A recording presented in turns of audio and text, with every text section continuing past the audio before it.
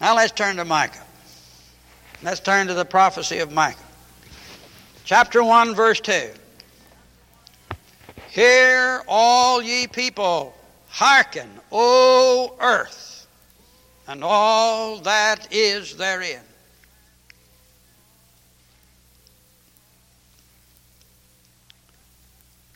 Micah was a contemporary of Isaiah, and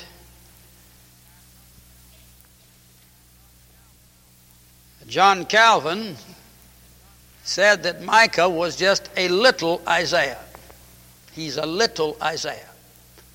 Isaiah's prophecies, of course, are at great length, and you also find in Micah's prophecies the same emphasis, the same evangel, the same great emphasis upon the judgment and upon this coming of the Christ, of the Messiah. Micah is one of the 12 minor prophets. And like most of the minor prophets, his judgment is pronounced in the name of the Lord upon Israel, upon the church, upon the people of God. When you read the Bible, you find that the great epistles of the New Testament, Paul's epistles, were written to the church or to preachers. Timothy and Titus were individuals, but Ephesus and Galatia were churches. These letters were written to the church or to the ministers of the church, directed to them. And when you turn to these minor prophets of the Old Testament, you find that they're speaking to Judah or to Israel. Of course, they do speak to the nations round about, and you have that aspect of judgment upon them. But the great burden of the message of the minor prophets is against the house of Israel for their sins. And in this prophecy of Micah, we have 3 major sermons, just 3 of them. And all that we have is that they've been put together, and we have a record here of Micah's ministry. And these sermons all begin with the great and glorious call. Hear, listen, I'm going to speak to you. I want Israel to pay attention to what the prophet has to say. Now if you'll turn to chapter 1, verse 2.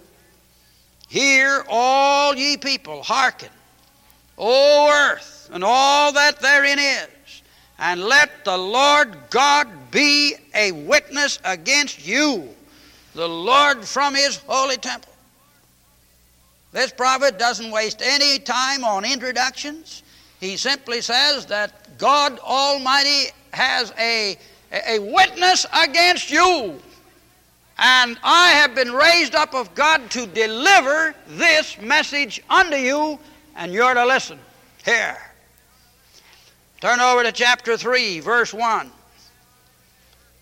And I said, Hear, I pray you, O heads of Jacob, and ye princes of the house of Israel. Is it not for you to know judgment? That's his second sermon. The second great message is to the heads of the house of Jacob and to the princes of the house of Israel. And he says, Is it not for you? And then he says, Who hate the good and love the evil. That's the beginning of his second sermon. Now let's get the third sermon. Will you turn over to chapter 6? Hear ye now what the Lord saith. Arise, contend thou before the mountains, and let the hills hear thy voice. Hear ye, O mountains, the Lord's controversy, and ye strong foundations of the earth. For the Lord hath a controversy with whom does he have his controversy? His people. His people. and he will plead with Israel. Micah is a prophet whom God has raised up to deal with the house of Israel and with the leaders of Jacob and with the princes within the land. Beloved, what would happen if we rose up and said that the Lord has called us to give all our time and all our message to denouncing the church of the day, the church, the Israel of the day?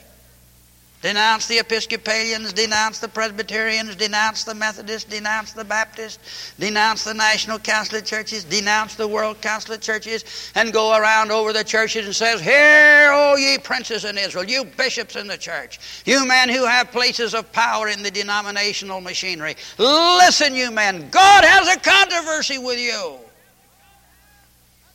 God has a judgment to pronounce against you." How long do you think that preacher would last before he got deposed? How long do you think that preacher would be permitted to talk and carry on such denunciations?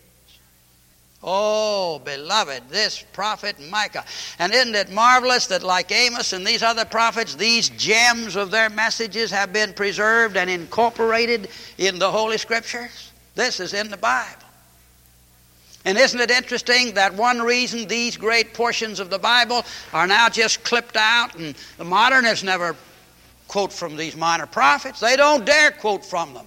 If the modernists quoted from the minor prophets and you started looking up the minor prophets, you'd find out the minor prophets were talking about the modernists themselves. If you studied the minor prophets, you'd find out that what they describe in these minor prophets is the very conditions that we're facing right now. And we need some Micahs. And we need some Amoses. Now, Micah is a prophet, there's no doubt about that, because as I pointed out to you in dealing with Micah, with Amos and these others, the Lord revealeth his secrets unto the prophets. And in the prophecy of Micah, we have one of the great secrets. There are a great many there, and I'll show you some more of them before we finish tonight. But we have one of the great and most beloved secrets that you have in the Bible. You know what it is? It's Micah 5:2. "And thou, Bethlehem, though thou be little among the princes of Israel or of Judah, yet out of thee shall he come forth unto me, who is to be ruler in Israel, whose goings forth hath been from of old, from everlasting." And Micah names the city of the birth of the Messiah. And Micah identifies him as a singular, as one individual. He declares that he's to be the ruler of Israel. He's to be the king. And furthermore, his goings forth hath been from of old, from everlasting. The eternal pre-existence of the Messiah. And Micah had this secret revealed unto him. Micah has the credentials of a prophet. There's no problem here. All you have to do is to read this prophecy of Micah, and you run into a text like this, and then you turn over into the New Testament, and when the wise men came seeking out where the Messiah was, and they inquired, and they said, "For thus saith the prophet, thou Bethlehem Ephratah, out of thee shall he come forth." And they said he was to arise in Bethlehem. He would be born in Bethlehem. And Micah gave the name of the place in which Jesus Christ would enter this earth and see the light of the world as an ordinary baby would see it. Now, Micah has some other great secrets, and these have to do even with the latter days, the second coming, the last days. We'll be speaking of those. But before we get into this aspect of it, though, let's go back and see the way this man denounced evil in these various messages. How stern they were. Behold, this is chapter 1, verse 3. "Behold, the Lord cometh forth out of his place, and will come down and tread upon the high places of the earth. And the mountains shall be molten under him, and the valleys shall be cleft, as wax before the fire, and as the water that is poured out or poured down a steep place. Here comes the precipice, and water is pouring down, and here's the fire on the candle, and the wax melteth. For the transgression of Jacob is all this, and for the sins of the house of Israel. God's going to come in judgment because of the sins of the house of Israel, and God's going to come in judgment because of the sin of the house of Israel. When you turn over to chapter 2, which I read for you for our scripture, and you turn down to verse 3 of chapter 2, therefore thus saith the Lord, behold, against this family do I devise an evil, from which ye shall not remove your necks, neither shall ye go haughtily, for the time is evil. This time is evil. Oh, beloved, we have come to evil days, and this man got up, Micah, in the anointing of God, and he told the children of Israel, the days are evil, you are evil, and God's going to pronounce his judgment upon you. And as you move on down through this great prophecy, and you come over to chapter 4, and you come into verse 10 of chapter 4, and thou shalt go even to Babylon, and there thou shalt be delivered. He named the name of Bethlehem, where Christ was to be born. That was 750 years before. But here was Babylon, here was Assyria, here was that great power that the children of Israel feared because of its military strength. And this man Micah arises, and not only does he mention Bethlehem, but he says Babylon right beyond you. Babylon, Assyria is going to march. Their armies are going to come. You will not be able to withstand them. And their desolation of your city and the destruction of your temple will be a judgment from God. And you will be carried away captive into Babylon. My, there's something bold. There's something forthright. There's something courageous. There's something about the preaching of this man. Just think of him getting up there and telling the children of Israel, he says, I'm talking to you. God Almighty is dealing with you in judgment, and you are going to be carried away from your houses, and your children are going to be ravaged. You're going to be made slaves. And these Assyrians that are right over yonder, we can point to where they're living. They're coming down here like hordes with their chariots, and you will not be able to stay them or to stop them. They'll come and they'll burn your city, and they'll carry you off and make you their property, and there in Babylon there'll be none to deliver you. That's preaching. That's preaching. All right, now turn back to this first sermon, chapter 1. In verse 5 he says, for the transgression of Jacob is all this, and for the sin of the house of Israel. What is the transgression of Jacob? Is it not Samaria? And what are the high places of Judah? Are they not Jerusalem? Therefore I will make Samaria as an heap of the field, and as the plantings of a vineyard. And I will pour down the stones thereon into the valley, and I will discover the foundations thereof. God says, I'm going to take Mount Ephraim, that is Samaria, up there on that high mountain, the mounts of Ephraim, and I'm going to throw down your stones, and they're going to roll down into the valley. And beloved, if you've ever been there, of course, I've had the privilege of going there to Samaria and to see this very place, and it's on the hill. And God says, I want to take the stones that are raised up here, and you love your palaces, and I'll tear them down, and we'll throw them over the precipices, and your stones will roll down into the valley. Imagine this man Micah talking about their city like this, and degrading the glory of Samaria, and telling Samaria that because of her sin, God's going to roll the stones of their palaces down over the hills into the valley. That's preaching. That's preaching. That's preaching to an issue. That's preaching to an occasion. That's preaching in the place where preaching counts. That's preaching. All right, go a little further. And all the graven images thereof shall be beaten to pieces, and all the hires thereof shall be burned with the fire, and all the idols thereof will I lay desolate. For she gathered it for the hire of an harlot, and they shall return to the hire of an harlot.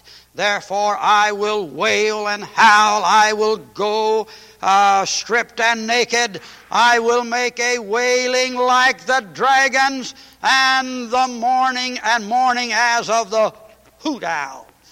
The hoot owls, the owls are going to hoot. For her wound is incurable, for it is come unto Judah. It is come unto the gates of my people, even to Jerusalem. Declare ye it not at Gath. Weep ye not at all. For the house of Ephrath, roll thyself in the dust. Pass ye away, thou inhabitant of Sephar, having thy shame naked. The inhabitants of Zanam came not forth in the morning of Beth Ezel. He shall receive you. Oh, beloved, this is the judgment of God for the inhabitant of Morith. He goes right down through city after city. But evil came down from the Lord unto the gate of Jerusalem. O thou that inhabiteth Lachish, bind the chariot to the swift beast. She is the beginning of the sin to the daughter of Zion. For the transgression of Israel were found in thee. Just look at that description. Now turn down to chapter 2. Woe unto them that devise iniquity, that work evil upon their beds.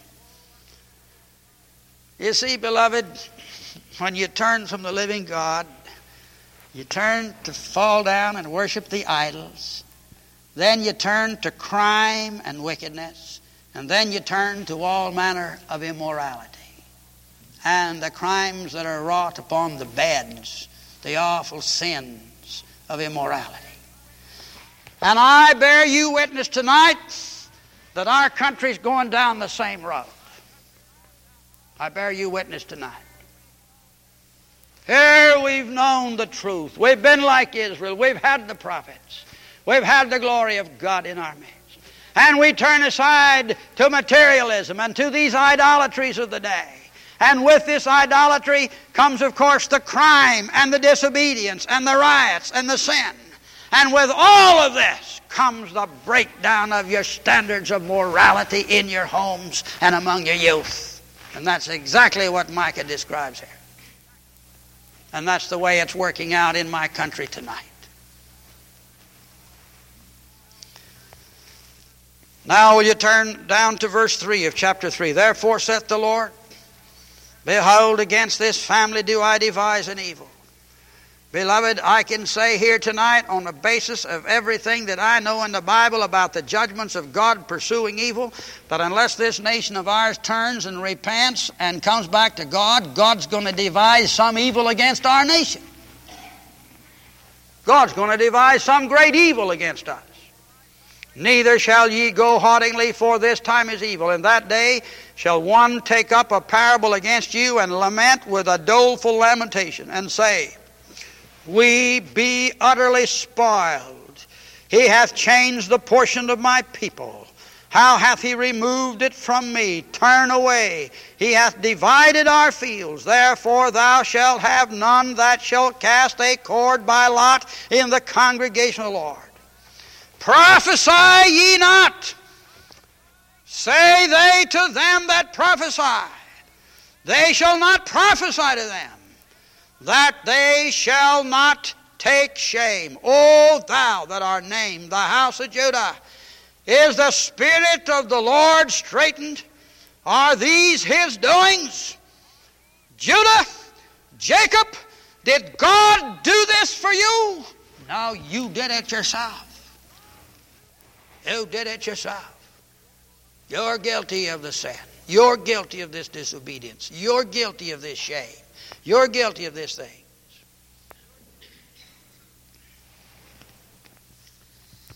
Look down just a little further, verse 9. The women of my people have ye cast out from their pleasant houses. From their children have ye taken away my glory forever. Arise ye and depart, for this is not your rest. Because it is polluted, it shall destroy you even with a sore destruction.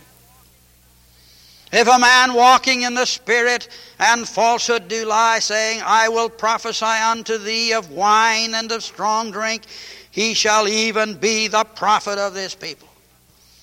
Micah is saying, if there's somebody arises up, you get you some prophets. There'll be prophets that'll tell you that it's all right, and he'll prophesy to you of wine and strong drink, and he'll tell you you never had it so good. There'll be prophets who'll come along and talk like that to you. They'll tell you these things in the midst of this decline, in the midst of this pollution, in the midst of this impending judgment, in the midst of the threatening invasion of the Assyrians, in the midst of these conditions, there'll be prophets and they'll come up, but they'll be the false prophets. They'll be the lying prophets. They'll be the prophets that do deceive you and to mislead you.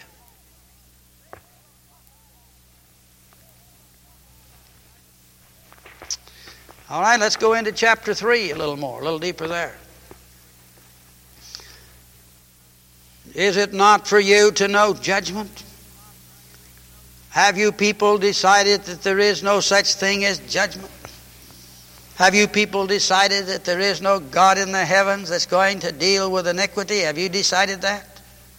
You who hate the good and love the evil, who pluck off their skin from off them and their flesh from off their bones, who also eat the flesh of my people and flay their skins from off them.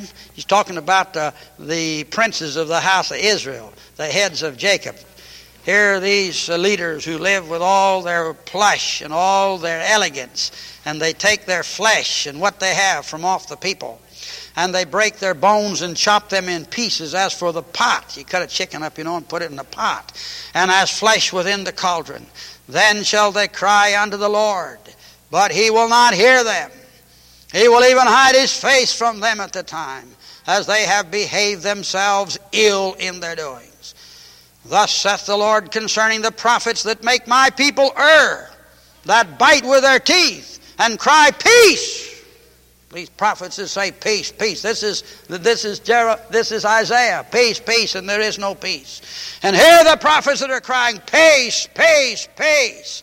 They're the ones that are misleading the people and causing them to err. He that putteth not into their mouths, they even prepare war against him. Therefore night shall be unto you. It's going to get darker and darker and darker, and you'll have no light that you might see. That ye shall not have a vision. There'll be no prophets to speak to you. God will close up the heavens. There'll be no messengers. There'll be a famine of the word in the land. And God says there'll be nothing to guide you in that day of darkness and judgment. Ye shall not divine. You'll not be able to decide what's good and what's evil. And that's what they're telling us on every hand, ladies and gentlemen. They're telling us everywhere. It's not black, it's not white. We've got to have the grays. And these fundamentalists who come along and say evil's evil and good is good and make it black and make it white and make it righteous and make it wicked, and they draw these lines as the Bible draws them, they're making the issues too simple, and they have very simple answers to great, involved, and complicated questions. Beloved, there is no complication to this matter of sin. It's either obeying God's commandment or being a sinner. It is that plain, and God draws it plainly. On every hand you're being told today, we can't make yes and no answers anymore. We can't say a thing is true and false anymore. We must get in the middle where things are blended and where there's gray and where you must make some value judgments, and you must think in these terms. And beloved, the world has come down to that area of confusion because there is no longer any standard that's right. There is no longer any standard of the law of God before us, which determines for us that which is true and that which is evil. And God is speaking here, and oh, how this prophet cries out in such strong terms. And he says about these prophets, he says, they make my people err, and it will get dark, and they will not be able to divine, and the sun shall go down over the prophets, and the day shall be dark over them. And God have mercy on us. When darkness settles down, and you don't have any voice voices in the land, and you don't have any prophets who are lifting up the Word of God. Did you ever see such a sermon like that? Isn't that beautiful? Don't you love that? My, that's a magnificent sermon. My, oh my, I'm glad I started preaching on these minor prophets. It does something when you run into texts like that and passages like this. They can't divine. They can't tell the evil from the good. These prophets are bringing judgment, and God says there'll be a famine. There'll be a famine in the land. And then what will the people do? God says, I'll close my ears. I won't hear their prayers. I won't even send them prophets anymore. I'll let them just live and enjoy their darkness. And they can just wallow out there in their own squalor. And that's what they'll have. And when they have it, they'll call it peace. And when they have it, they'll call it peace. All right, now, beloved, as I give you this dark side, and it is such a dark side. It is such a dark side. But will you turn with me now to chapter 7, to the close of this very last chapter. And notice verse 18. Who is a God like unto thee, that pardoneth iniquity? Who is a God like unto thee, that pardoneth iniquity, and passeth by the transgression of the remnant of his heritage? He remembereth not his anger forever, because he delighteth in his mercy. He will turn again. He will have compassion upon us.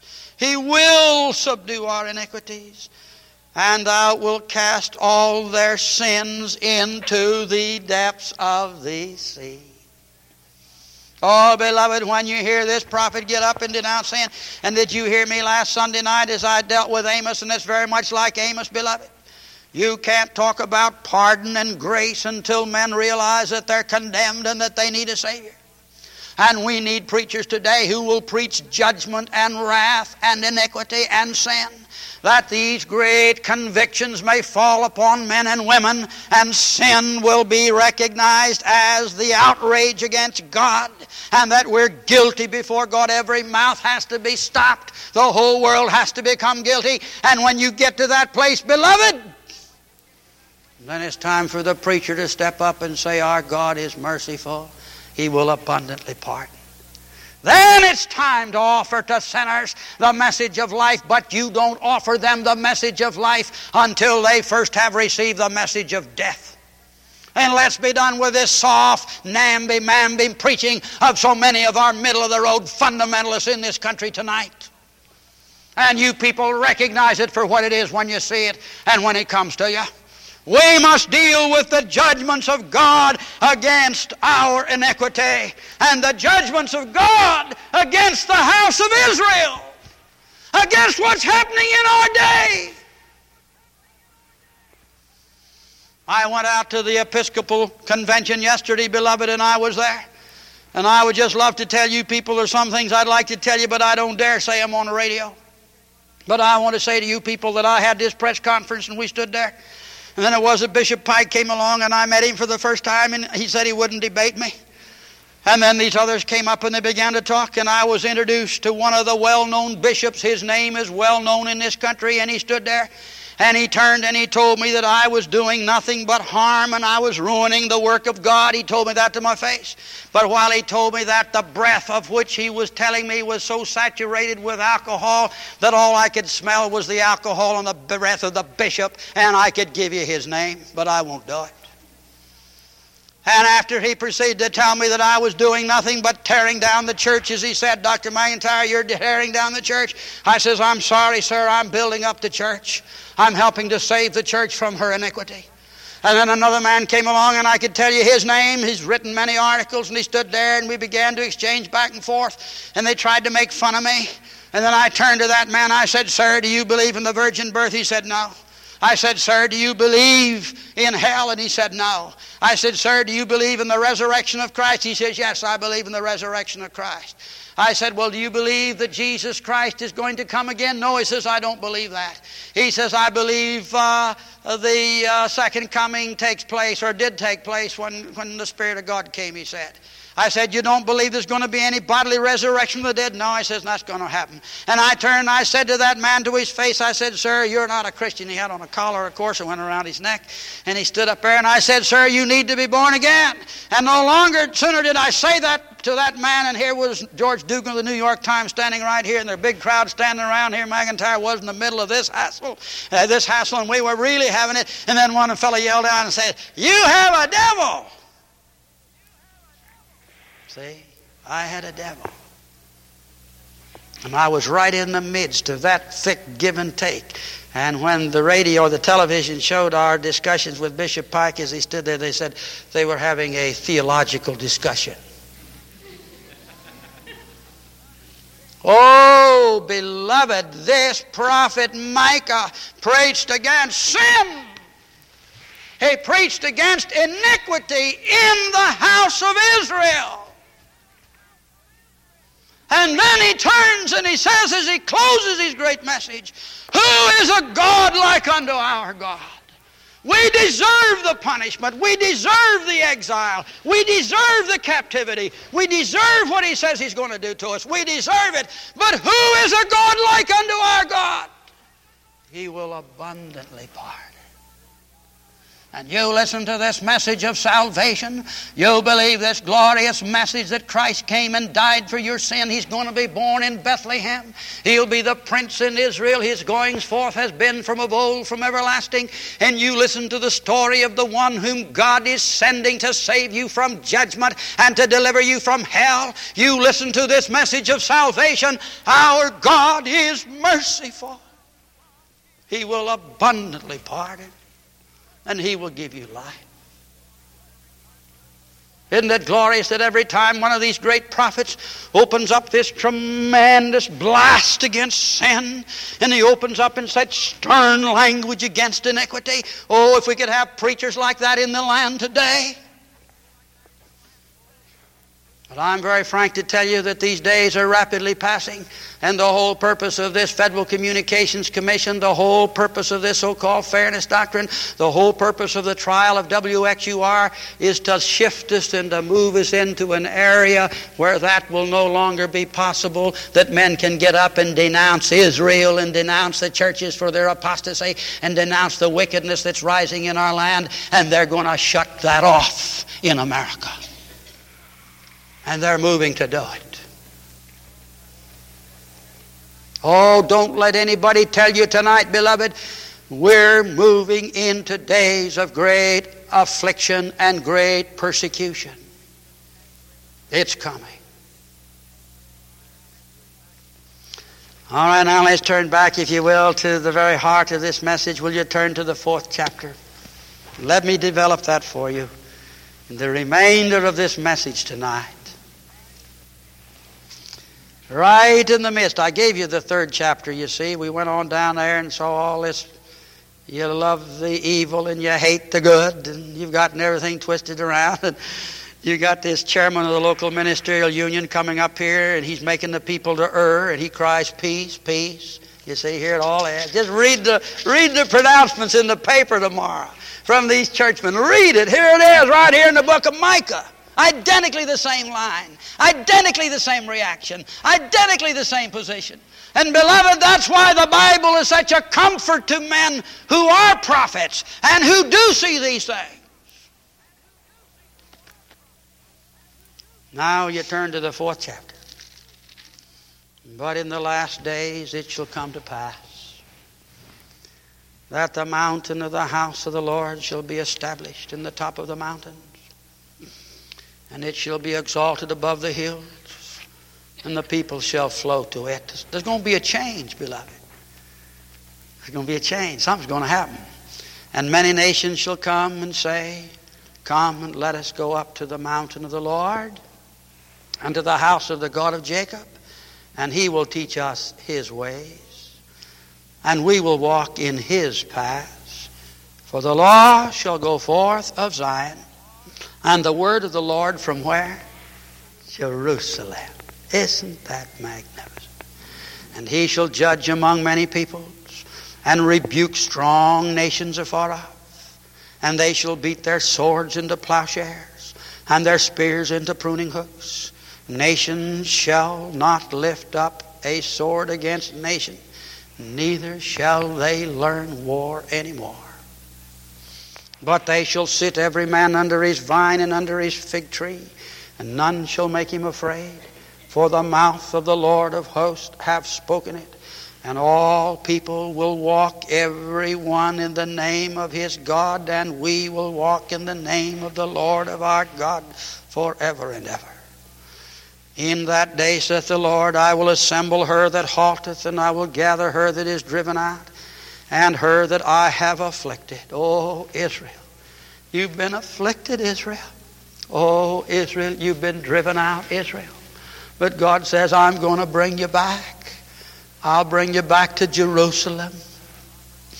And I will make her that halted a remnant, and her that was cast off a strong nation. And the Lord shall reign over them in Mount Zion from henceforth even forever.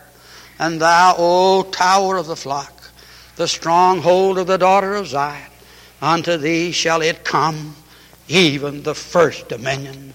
The kingdom shall come to the daughter of Jerusalem. Micah says, your sin is here. You're going to go to Babylon. You're going to have suffering. But oh, there's a day coming when there'll be a little remnant of the house of Israel. There's a day coming, and I'm going to bring them back, and I'll gather them from all the nations where they've been scattered. Though I punished you, I'll not make a full end of it. I'll bring you back. And I'll bring you back to Mount Zion. And the Lord will come to that great mountain. And ye shall dwell in Mount Zion. Ye shall be there. And the law shall go forth. And the people will come from all sections of the earth. And they'll say, come, let us go up to Jerusalem, that we might learn of the Lord. And Micah says, oh, this is ahead. Now, beloved, let's go. No, before I give you that, let's stop right here and point this out to you. He spoke about Bethlehem, Ephratah, Micah 5:2, though thou be little among the princes of Judah, yet out of thee shall he come forth. Here's the king, here's the prince. Now he comes in the 4th chapter before he ever gets to Bethlehem. He tells us that Jerusalem will be the city. Jerusalem is the place where the king's going to rule. Jerusalem is the place where finally there's going to be this universal reign of peace, and the nations shall beat their swords into plowshares and their spears into pruning hooks. And just as he named Bethlehem as the place where the Messiah would be born, he has named Jerusalem as the place where the Messiah will reign. Jerusalem will be the city of our God. And it's the place where Messiah will reign. And I say to you tonight, living in 1967, we look back and there's not a person listening to me that knows Christianity, who knows the Lord, that doesn't believe that Micah knew what he's talking about when he said Bethlehem.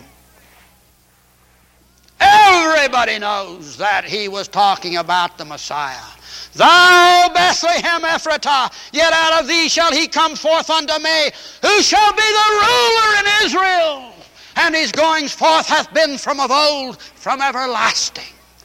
God Almighty was to enter this world. God Almighty in human flesh was to come from Bethlehem. And you'll believe it. I believe it. We preach it. It's in the Word. All right, let's say the same thing about Jerusalem. The same thing about Jerusalem. Jerusalem will be the city of the King. Jerusalem is a city where he will live and reign. Just look at that great passage as that reference is made. For the law shall go forth of Zion, and the word of the Lord from Jerusalem. Come and let us go up to the mountain of the Lord, and to the house of the God of Jacob, and he will teach us his ways, and he will enable us to walk in his paths. Now let's turn back to verse 9. Please notice this. Beloved, there's more prophecies in Micah yet to be fulfilled than have already been fulfilled. And as they were fulfilled literally in Bethlehem and the birth of the Christ, they're going to be fulfilled literally in Jerusalem when they say, come, let us go up to the city of Jerusalem. Now notice verse 9. Now, why dost thou cry out aloud? Is there no king in thee? Is thy counselor perished? For pangs have taken on thee as a woman in travail. Be in pain and labor to bring forth, O daughter of Zion, like a woman in travail. For now shalt thou go forth out of the city, and thou shalt dwell in the field, and thou shalt go even to Babylon. Isn't it interesting? He named Bethlehem, he named Jerusalem, he named Babylon. This prophet called the names of the cities on this earth, where the great God would bring the Messiah, where the great God would rule from Jerusalem. And he named Babylon as the city of their captivity. All right, verse 11. Now also many nations are gathered against thee, that say, let her be defiled, and let our eyes look upon Zion. But thou knowest not the thoughts of the Lord, neither understand they his counsel. For he shall gather them as sheaves into the floor. Arise and thresh, O daughter of Zion. For I will make thine horns iron, and I'll make thy hoofs brass, and thou shalt beat in pieces many people, and I will consecrate their gain unto the Lord, and their substance even unto the Lord of the whole earth. You see what he happens here? He mentions Babylon. They're going off to the Babylonian captivity. And then in verse 11, from verse 11 he moves on, clear on down to Armageddon, clear on down to the very end, you see. Many nations are gathered together against thee. Behold, I will gather all nations to Jerusalem to battle against thee. That's Zechariah 14, you know. That say, let her be defiled. Here they are. And then God says, I brought you here. I brought you here. I'm going to deliver you. And you'll be like hoofs of brass. And thou be able to stand. The Lord's going to deliver you. And I will consecrate their gain unto the Lord, and their substance unto the Lord of the whole earth. That takes you pretty close to the 11th chapter of Romans, beloved. All Israel shall be saved. All Israel. And their substance unto the Lord of the whole earth. God Almighty is going to come down and deliver Jerusalem when it's compassed about by all the nations. And the little remnant will be delivered, and they'll look upon him in that day, and they will see the Messiah, the true Christ, the true Son of David, and they will believe in him. And beloved, once you see God's program and God's plan as it's outlined in that book, and then read a prophet like Micah, it just fits together so beautifully.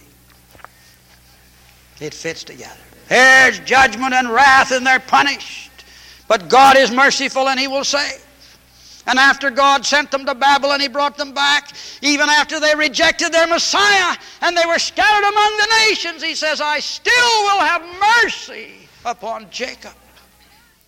And a remnant shall come out of Jacob. And I shall bring them back to their land. And they shall say, let us go up to Jerusalem, to Mount Zion. Beloved, I have handled for you tonight the infallible Word of God. This isn't a myth. This isn't a legend. This isn't a fairy tale.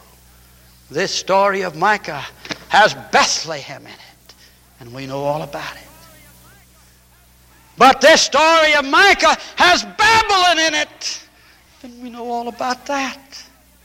But this story of Micah has Jerusalem in it. And that hasn't unfolded yet, and of all of its glory. But it's coming. And we're on the road to it. And we're in the latter days. And what God wants out of you, beloved, and what he wants out of me is the simple faith that believes him. The simple faith that says, as for me and my house, we're going to serve the Lord. As for me and my house, we're not going to be in this apostasy. As for me and my house, we're going to bring our children into the house of God. And we're going to establish them in the faith. We're going to establish them in the knowledge of the prophets. We're going to establish them in the truth of God. And ask the Spirit of God to save their souls. and to redeem them by His blood, that they might persevere until the end, and that we might be together in this great consummation which is just upon us, when our Savior shall come in the clouds of heaven. Even so, come quickly, Lord Jesus. That's the cry of the church tonight. Let us pray. Oh God, we thank Thee for this minor prophet, another precious gem, and how beautifully it all unfolds and fits together. But Lord, as we live in our day, in our century, in our time, oh gracious God, spare America. May we continue to have our liberty a little longer so we can rescue the coals from the burning, the brands from the burning. Lord, may men turn to God tonight. May sinners cry out for forgiveness, and wilt Thou save them. But, oh God, give us a Micah. Give us a Micah who'll speak to Israel, who'll speak to the church, who'll speak to Thy people who've gone into sin. Lord, give us a Micah tonight in America. For Christ's sake, amen. Hymn number 438, Have Thine Own Way, Lord, have Thine Own way.